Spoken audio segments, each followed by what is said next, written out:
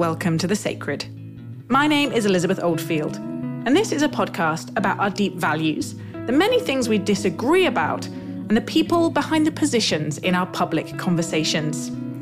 Every episode, I interview someone who's got some kind of public voice or platform. I ask them to reflect on what's sacred to them, their deepest principles that they've tried to live by. I also ask them about their childhood and their journey to get a sense of how they've got to where they are today. I try and speak to people from a huge range of places on the political spectrum, from different faiths, beliefs, religious and non-religious, across the divides on a range of our most controversial issues, in the hope that I, and maybe even you, the listener, can grow in empathy and understanding, can get outside our filter bubbles and the voices that we are usually choosing to listen to, and challenge ourselves a little bit to understand the complexity of positions and stories and values in our common life. If you're enjoying the podcast, as always, please do take a moment just on your phone now or whenever you can really to leave us a rating or a review, particularly on Apple Podcasts, but wherever you get your podcast. It really helps other listeners to come across us. It's a way of feeding the algorithm a little bit of what it needs. Thank you for those of you who've already been doing this. I realise that the little thrill that I get every time I see a new rating or review pop up is a little hit of dopamine in possibly an unhelpful way. This is how our information platforms are now designed. But it is genuinely useful and we really appreciate it. In this episode, you'll hear a conversation I had with Sohrab Ahmari. Sohrab is an Iranian-American columnist, journalist, editor and author. He's written or edited for the Wall Street Journal, the New York Post and First Things, among others. He was born in Tehran and immigrated to the US in his early teens. And then in 2016, he converted to Catholicism, which he recounts in his book, From Fire by Water. His most recent book is The Unbroken Thread, Discovering the Wisdom of Tradition in an Age of Chaos. We spoke about his experiences as what he calls a radically assimilated immigrant in the US, the lasting impacts of that childhood under a conservative Islamic regime, his time as a committed Marxist, his conversion to Catholicism, and why he thinks liberalism has failed or is failing us. I was, as I usually am, surprised at how much more nuanced and thoughtful Sohrab seemed than his sometimes fiery social media persona, and moved by his concern for the ideas that will shape his infant son. It was really interesting to see him visibly really wrestling with the difference between Sohrab the disciple, seeking to be a bringer of peace, and Sohrab with quite strong controversialist tendencies, and how he thinks about how he used those different voices and different modes. I really hope you enjoy listening. Sohrab, we're going to get straight in the deep end with the sacred, big hefty word.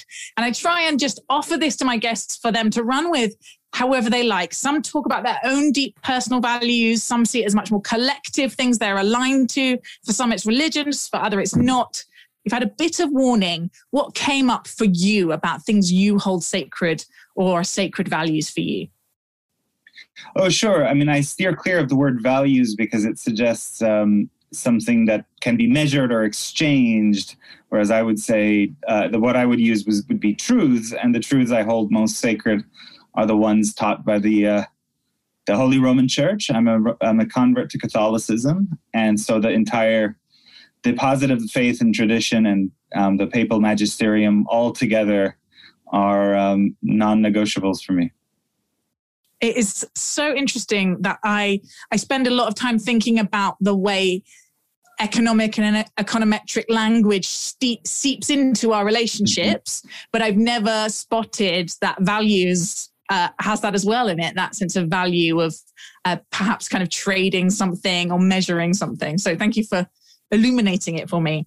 We want to kind of place people in their story, really. One of the things this project is trying to do is build empathy, to build understanding about people from a real range of backgrounds. And my hunch is when we hear where people have come from and the things that have formed them, it's easier to get a sense of, okay, I see a bit more how they've got from here to there. So you have a kind of fascinatingly diverse childhood of experiences. Tell me about growing up in Iran and particularly any ideas that were really in the air. Sure. So I was born and raised in Tehran, Iran. I was born exactly 6 years to the day the Ayatollah Khomeini returned from his Parisian exile to topple the monarchy and herald the new Islamic Republic. I was born into a very kind of secular, middle-class, urbane family, which had supported the revolution for the most part, thinking they would get something like democracy, which they only had fuzzy notions of, or what they expected, or greater westernization than the Shah had already brought about, and instead immediately came to regret the outcome of the revolution because of the Islamist regime that took over. So that's my background, and I guess I had that kind of childhood relationship with God that children do, where you have a kind of natural religiosity, and you think there's a bearded man in the sky who gives you toys and so forth. But then by the time I was 13, I declared myself an atheist because I just associated God with the God of the Islamic Republic and judicial amputations and floggings and so forth. And I had a very kind of callow rationalism, as much as teenagers would have, where I thought I want Westernness, and Westernness meant secularity, it meant individualism, and it meant anti-traditionalism. And luckily enough, my father never left Iran, but my mother and I got a green card thanks to an uncle who had settled in the United States many years earlier. I came to what I thought was the land of rationality, of secularity, of individualism, and sort of the America that I had seen in the movies, a kind of decadent 1980s Manhattan. Yeah. As it happened, as we were watching the flight path, we skipped right over New York City and landed in a place called Salt Lake City, Utah. Slightly different in its secularity. It's a little different. You arrived in Salt Lake City, and long before kind of God became a live issue again, having rejected what seemed like a very kind of harsh projection from the Islamic Republic, you had a period of being really quite a committed Marxist, I think. Yes. I started with Nietzsche. So I read, as many kind of precocious 16, 17-year-olds do, I read Thus Spoke Zarathustra. I had no idea what Nietzsche was kind of leveling his fire and fury at, because I hadn't actually read the Bible, nor like Aristotle and Plato. So kind of the Nietzschean critique came on its own without having a kind of a deeper background, and which actually is how a lot of 16, 17-year-olds encounter him. But I was electrified by this idea that God is dead. Well, I mean, I guess he had been alive at some point, but modernity had killed God, and we were now no longer creatures, right? Because if there's a God, then you are a creature, and a creature is subject to a kind of norm. But if there is no God, then you can create whatever you want to create. You can build society however you want to please. And so I wondered, what would you do? And the fact was that Nietzsche didn't have a party, but it was true that a lot of his intellectual progeny in the 20th century, the existentialists, when it came to their political choices, were Marxists. So I had to be a Marxist too. Whatever that meant in Utah, I found a Trotskyite cell and asked to join them. And soon changed my kind of university so I could be at their headquarters in Seattle, which then now is kind of a hotbed of far left activism in the United States. So, wow. I would sell the Trot newspaper every Saturday instead of doing what normal kids do, I guess, on Saturdays. And people say they're card-carrying Marxists, and I sometimes wonder how deep that went. But for you, nope, you really were. Yeah, exactly. Yeah. There was a literal card. Yeah. There's a moment right in public conversations and in culture where a lot of young people, maybe more, I think, than perhaps in your and my teenage years, the cohort coming through now feels like there is a big upswing in self-declared Marxist amongst kind of top-end Generation Y, bottom-end millennials. Do you have a sense of what's going on there? What is the attraction? I mean, I would say two things. What I encounter among the zillennials, or whatever you want to call them, is an interest in Marxism, but it's not, oddly enough, it doesn't have, the kind of Hegelian faith in history with a capital H that the kind of orthodox Marxism that I adopted had, where there's a kind of endpoint to history and this romance, which is almost kind of theological, right? There's the revolution as this apocalyptic event will settle all the injustices of the past, and there shall be no more tears. So sort of teleological politics. It doesn't really have that. I mean, that's kind of, dialectical materialism is not a term you hear.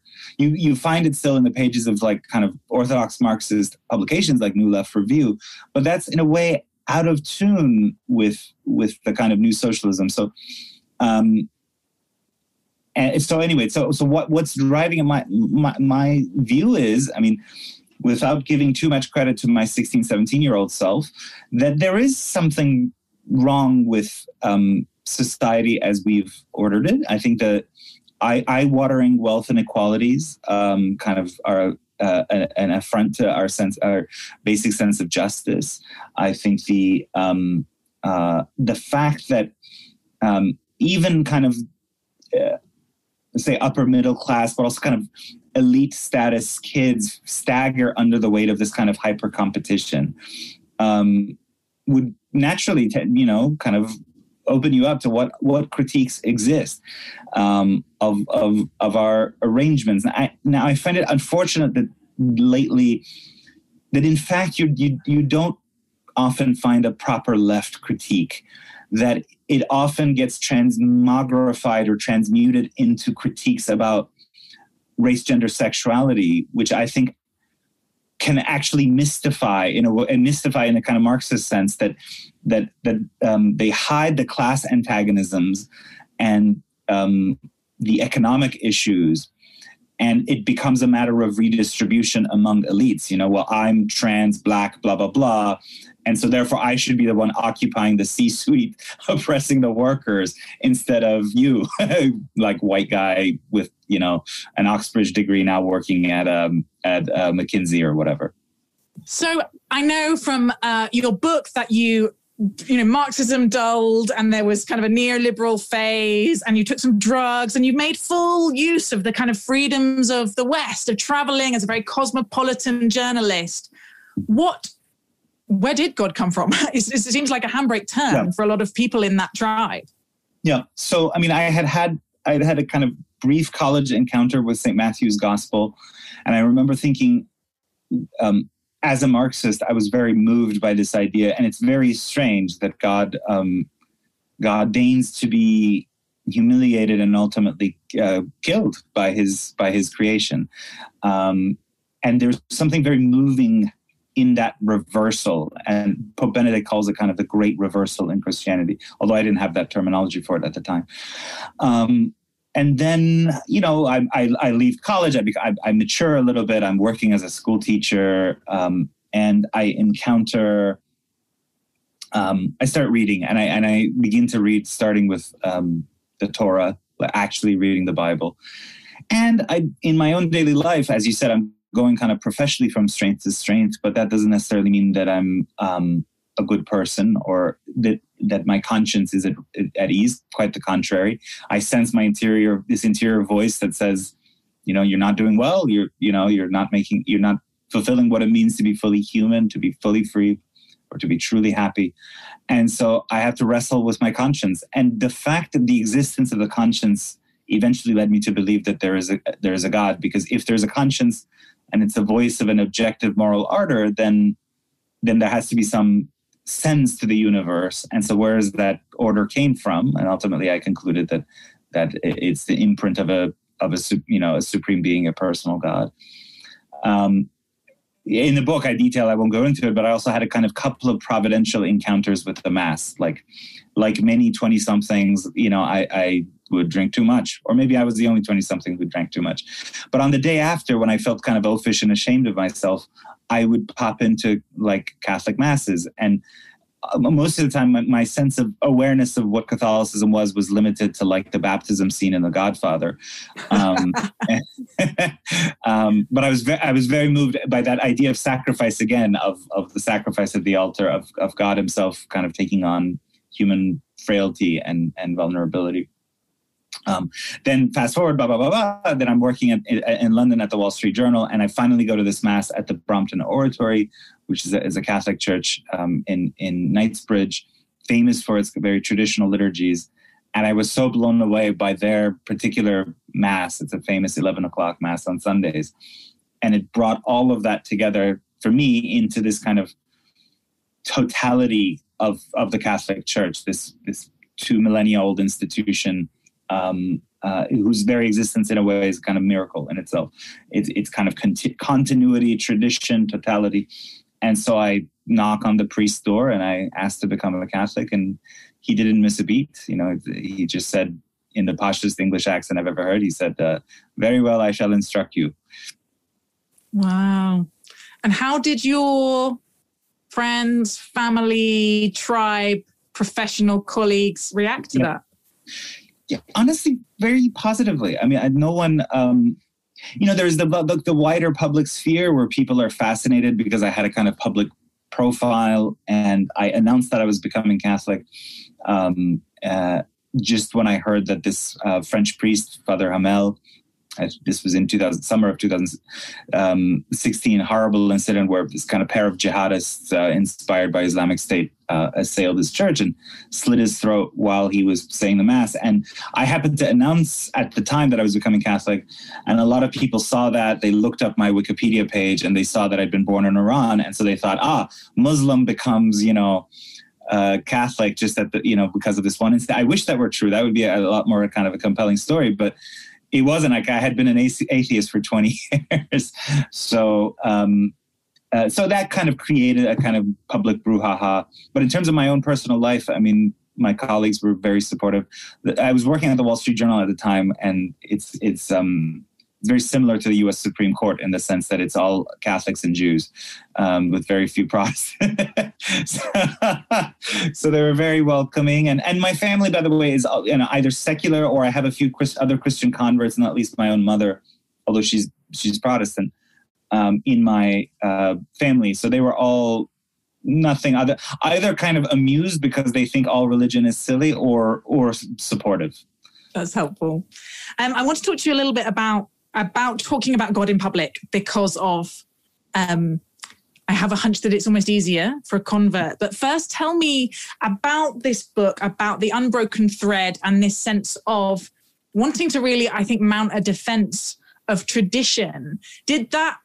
How much was your conversion to Catholicism running in parallel with a changing kind of political philosophy? Did one come first? How did that develop?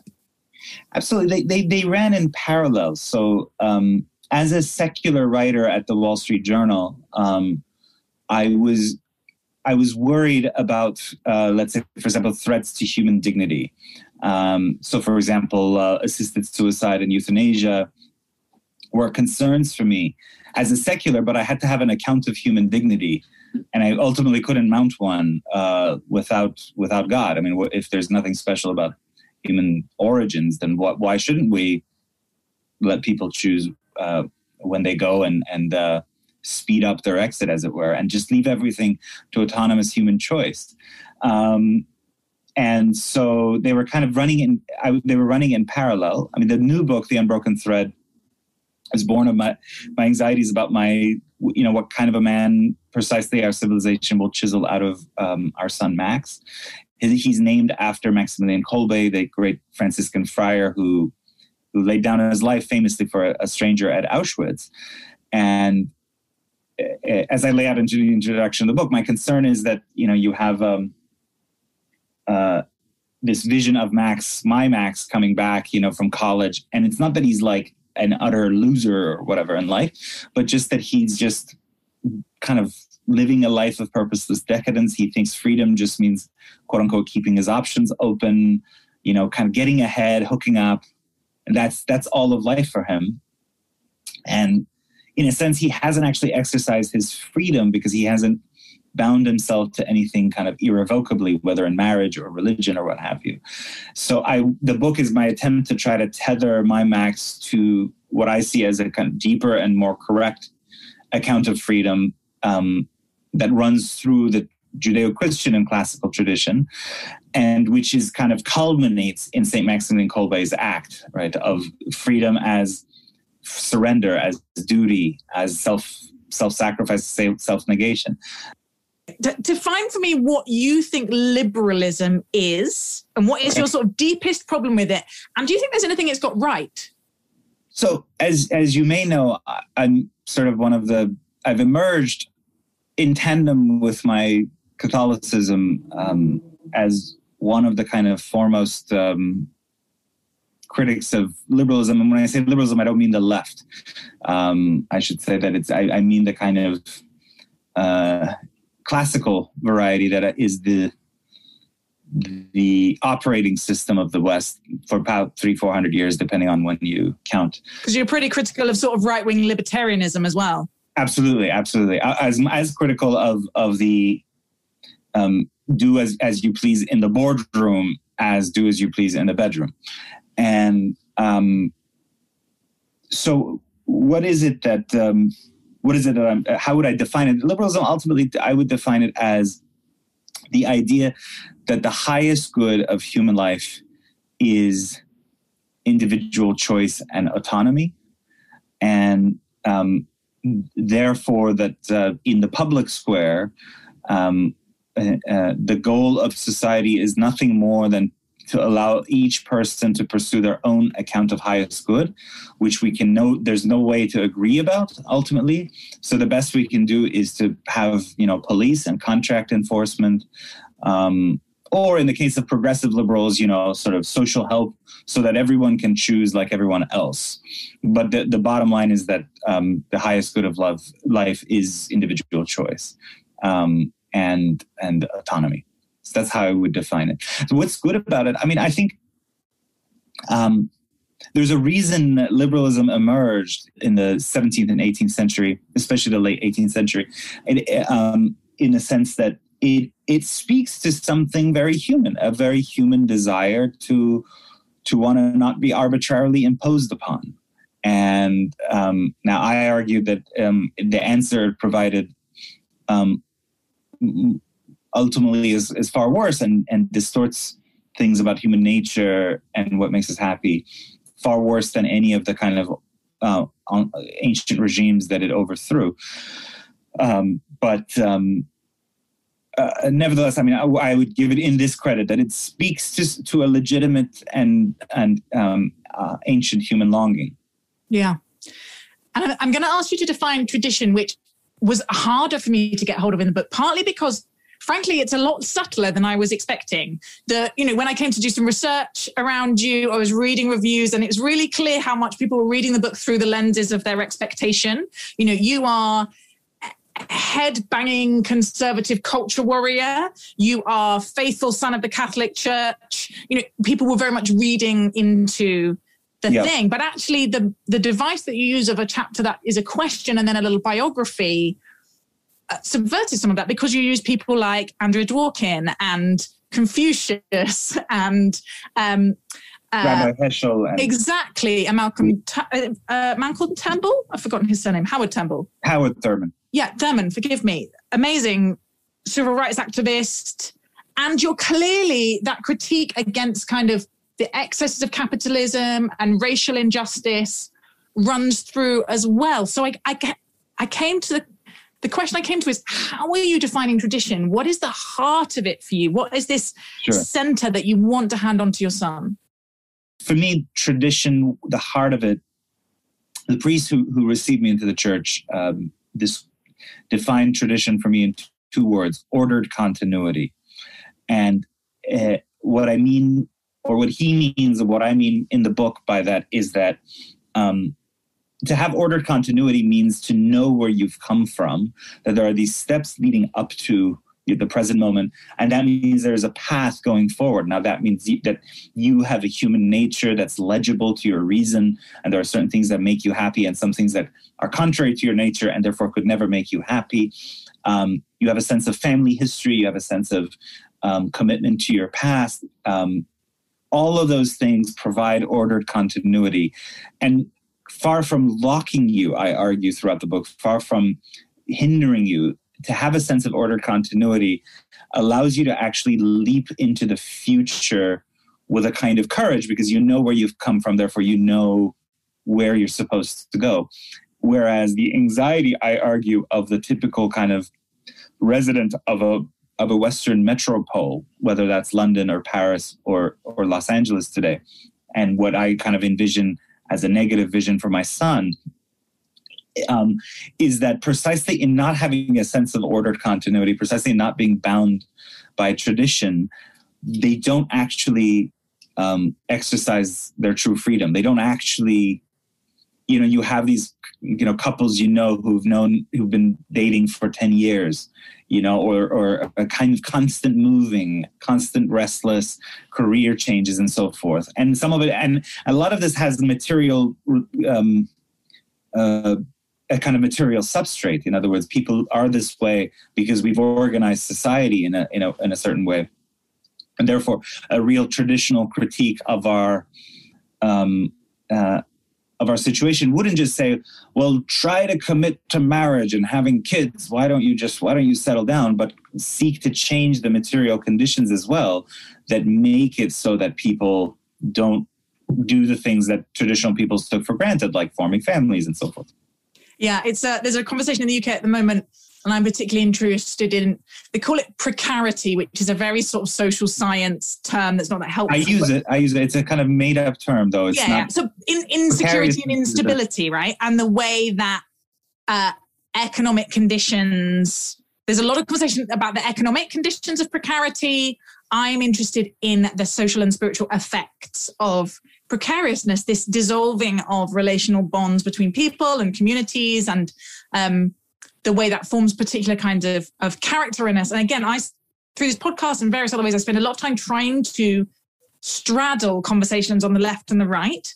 And again, I'm like, the same conversation is happening with different words, and each thinks the other is the problem, when actually often the deep concern is the same. It's one of my ongoing frustrations. Forgive me, that's a sort of sidebar. No, I use the term precarity. I've been in discussions where, kind of like think tank types and politicians and journalists get together, and they say, what's one thing that's wrong with American life if you can summarize it in one word? And the word I use is precarity. Yeah. Right. In the United States, if you are likely to get hit with a $4,000 bill with insurance, if your kid gets sick here, with good insurance, you still are responsible for like $3,000. You are not going to, you're not going to form families. You're not going to form large families. So my battle is often with quote unquote conservatives, people who are like, so declining marriage rates, declining child bearing, declining family formation, but then they don't see how sort of economics is part of that, right? And this is, again, tradition has an answer to this, which is that St. Thomas says exhortations to virtue aren't enough. They're good, it's great, evangelize the culture all you want, but you also need to have the support of laws. And that includes economic laws that are more just and that are more conducive to human flourishing and the common good. Yeah. Talk to me about your role as a journalist and having a public voice, because, and I often find this when I interview people, that there is a particular mental image I have of someone, and then I meet them and talk to them and go deeper with their work, and they're different, they're more complex, they're subtler. But I'm going to be really honest with you. Someone said, isn't he that like soft Catholic theocrat? Well, I object to theocracy for complicated reasons. The term I use is political Catholicism. But look, I have entered the scene and kind of taken on pretty weighty issues in a sense that it's odd to be a journalist working in a mainstream institution who is also critical of the entire kind of undergirding philosophy of the United States, especially, and therefore I find that I speak in different registers to different audiences. When I'm speaking with someone like you, there's a podcast like this, which is so well done, and it's deeper, and you can show your nuance. Whereas on Twitter, it's just Mortal Kombat, and it brings out the worst, and you sort of. And I'm not pleased with everything I say on Twitter. And on the other hand, there is something even to that where you in the rough and tumble of it,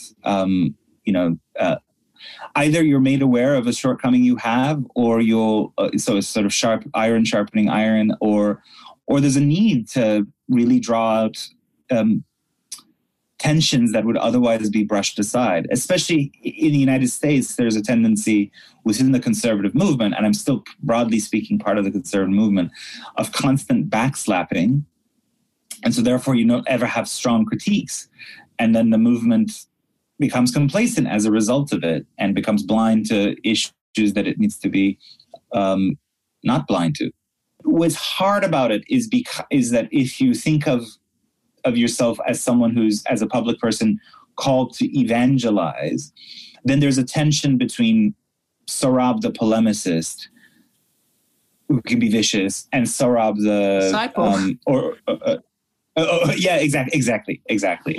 And to walk that appropriately is not something I would say I've mastered, but which I strive to master. And talk to me about speaking publicly about faith, because I can feel you have this lovely line where you say the traditional believer has suffered from a kind of existential loneliness of that sense of being misunderstood. And all the way through the book and in your other places, I can feel this sense of you part of you thinks it needs to be the main thing, because for you it is the end point. It's what grounds everything. But then you also you want to appeal to readers and others for whom that might be an allergy or a turnoff or a trigger, right?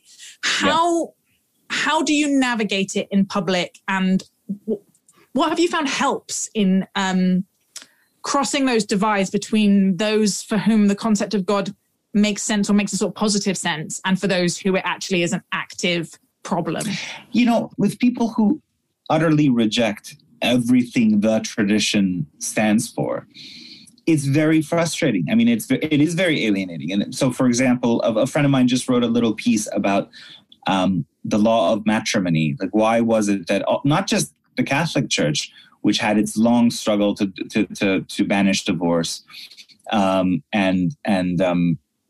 other kind of abominable pagan practices, but also, Chinese society and Islamic society and African society, why they sort of so tightly regulate, let's say, the sexual impulse. And sometimes when you speak to people, you're like, well, there's something called natural law. And it seems like all ancient civilizations, even the ones who didn't call it natural law, had this interior sense that there's a law written on the human heart, and there's somehow is bound up with our nature, that there are certain kinds of behaviors that are blah, blah, blah, blah. And it's as though you're from Mars. You're like, how do I begin to... So how do I reach those people, or how do I begin to reach those people? The way I do it, frankly, is by saying, I have this kind of 3-word formula called look around you. And what I mean by that is to sort of point out frankly, I think, dystopian quality of the West in 2021. My friend Patrick Deneen has this point where he says, we are very good at creating fictional dystopias like Blade Runner 2049 and, The Matrix, but we somehow don't have the capacity to be like, hey, that's where we're headed. How do we turn the ratchet the other way so that we sort of reverse course? And I try to tap into that by just saying, like, sometimes it's a cheap move. You see the latest, like, sort of idiocy on TikTok and you tweet it out and you're like, wow, great. Look how the open society is going. How wonderful, But sometimes it means a deeper critique and say, like, if you're unhappy with this, and so many social kind of objective indicators tell us that people are massively unhappy, not just, working class people and downscale people, but even the elites have their own kind of dysfunctions that leave them unhappy. Maybe there's a better way. Are you prepared to listen to a better way? And I don't know, at my best, I hope I sometimes get some secular liberals to say, Yeah. I mean, at least I agree with him on the diagnosis. I won't go with him on the prognosis or the solution, but at least I agree with him on the diagnosis. I've had liberals say that, and that's pretty satisfying. Sorry for the digressive answer. No, not at all. It's not. It's a proper conversation, which is delightful. How do you know where tradition is worth preserving for that ordered continuity, and where what has been before is worth jettisoning? Because I can tell that there are some things that you think are worth jettisoning, and there's glimmers where you sound like the Marxist that was. Yeah. How do we discern that, given that lots of people carry right wounds, and you as an Iranian know better than most that tradition can be oppressive, authoritarian, and abusive? No, absolutely. And that's a very good question. So to answer it, I have to point out that the book draws from these very disparate traditions. We already talked about it. It's not just the figures you would expect, where there's C.S. Lewis, John Henry Newman, St. Augustine, St. Thomas, but also these other figures, Confucius, Howard Thurman, and the radical feminist Andrea Dworkin, the Jewish kind of agnostic thinker, Hans Jonas. So for me, the reason that the book subjects are so disparate and seemingly so diverse is that I do think there is something like a universal tradition. C.S. Lewis called it the Tao, that unites, Christianity, Judaism, classical pagan philosophy at its best. And in my case, I've brought in, Andrea Dworkin into the picture. She probably wouldn't want to be placed next to these other figures at all, but she is there. And that is what I call you might want to say like the perennial tradition or the universal tradition, and it has certain insights that that the goal of a human being is to be humane toward others, that you have duties imposed on you by dint of being a human being and having an embodied existence, and so on and so forth. And that universal tradition, I argue, can be a criterion for measuring other human traditions. It can be a yardstick, if you will, for judging other traditions. And that, in fact, it's the only one we have. I mean, because it still has a kind of claim to universality. If you don't have that tradition, then you can actually tolerate anything. You can tolerate because you say, well, you come across female genital mutilation, or you come across slavery, and you say, well, that's their culture, that's their tradition. Whereas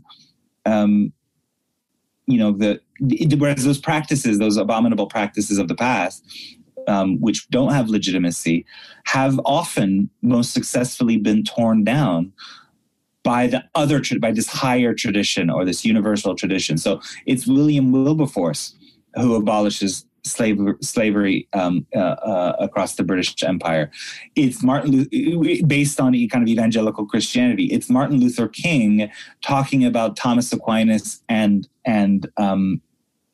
natural law from the Birmingham jail, who becomes the severest and most successful critic of Jim Crow in the American South. So, so I would say that how do we do it we have to use our reason ultimately to distinguish what belongs to this universal human tradition and what is merely something that's been passed down, but actually, as you say, should be jettisoned because it's tyrannical and wrong. Yeah, old doesn't always equal good.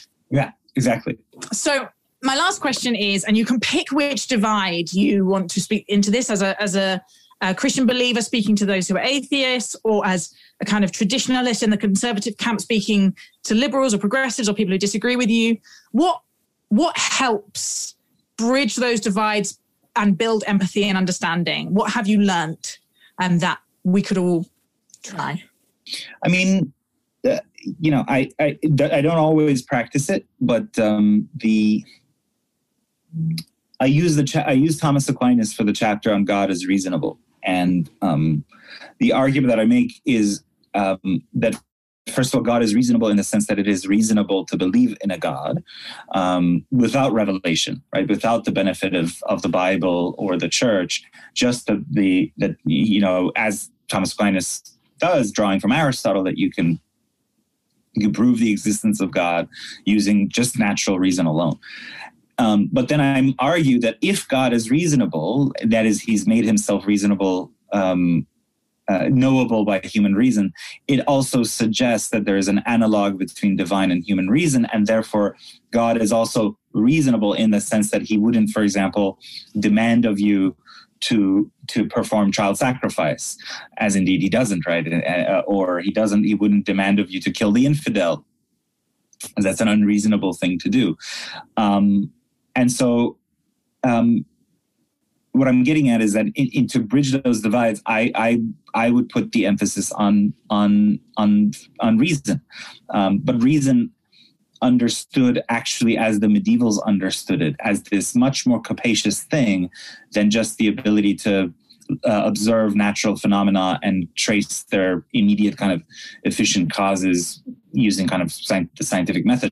That's one narrow mode of reason. It's very helpful and noble in its own domain, but there's this wider sense of reason that the medievals had, not just Thomas Aquinas, but a Muslim thinker like Averroes or Avicenna, or a Jewish thinker like Maimonides. All of them allow you to reason not just about natural phenomena in that kind of scientific sense, but also about what it means to be happy, what it means to why should you render worship? All of those things are subject to reason. And so to have faith in a reasonable God means you also have faith in interpersonal reason, as you and I or others may be engaging in right now.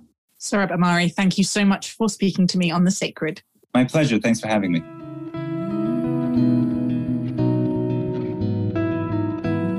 Thank you so much for listening to this episode of The Sacred. Remember, sharing is caring, as my 4-year-old says, so please do send this or another episode to a friend, rate us on Apple Podcasts, or my personal favourite, leave us a review. I really get a thrill when I see a new one pop up. Huge thanks to Abby Allison for research and production support, and Emily Down for our visual identity. We are edited by Drew Hawley, and our music is composed and arranged by Luke Stanley, with vocals by Lizzie Harvey. The Sacred is a project of the think tank Theos, and you can find out more about our work at theosthinktank.co.uk.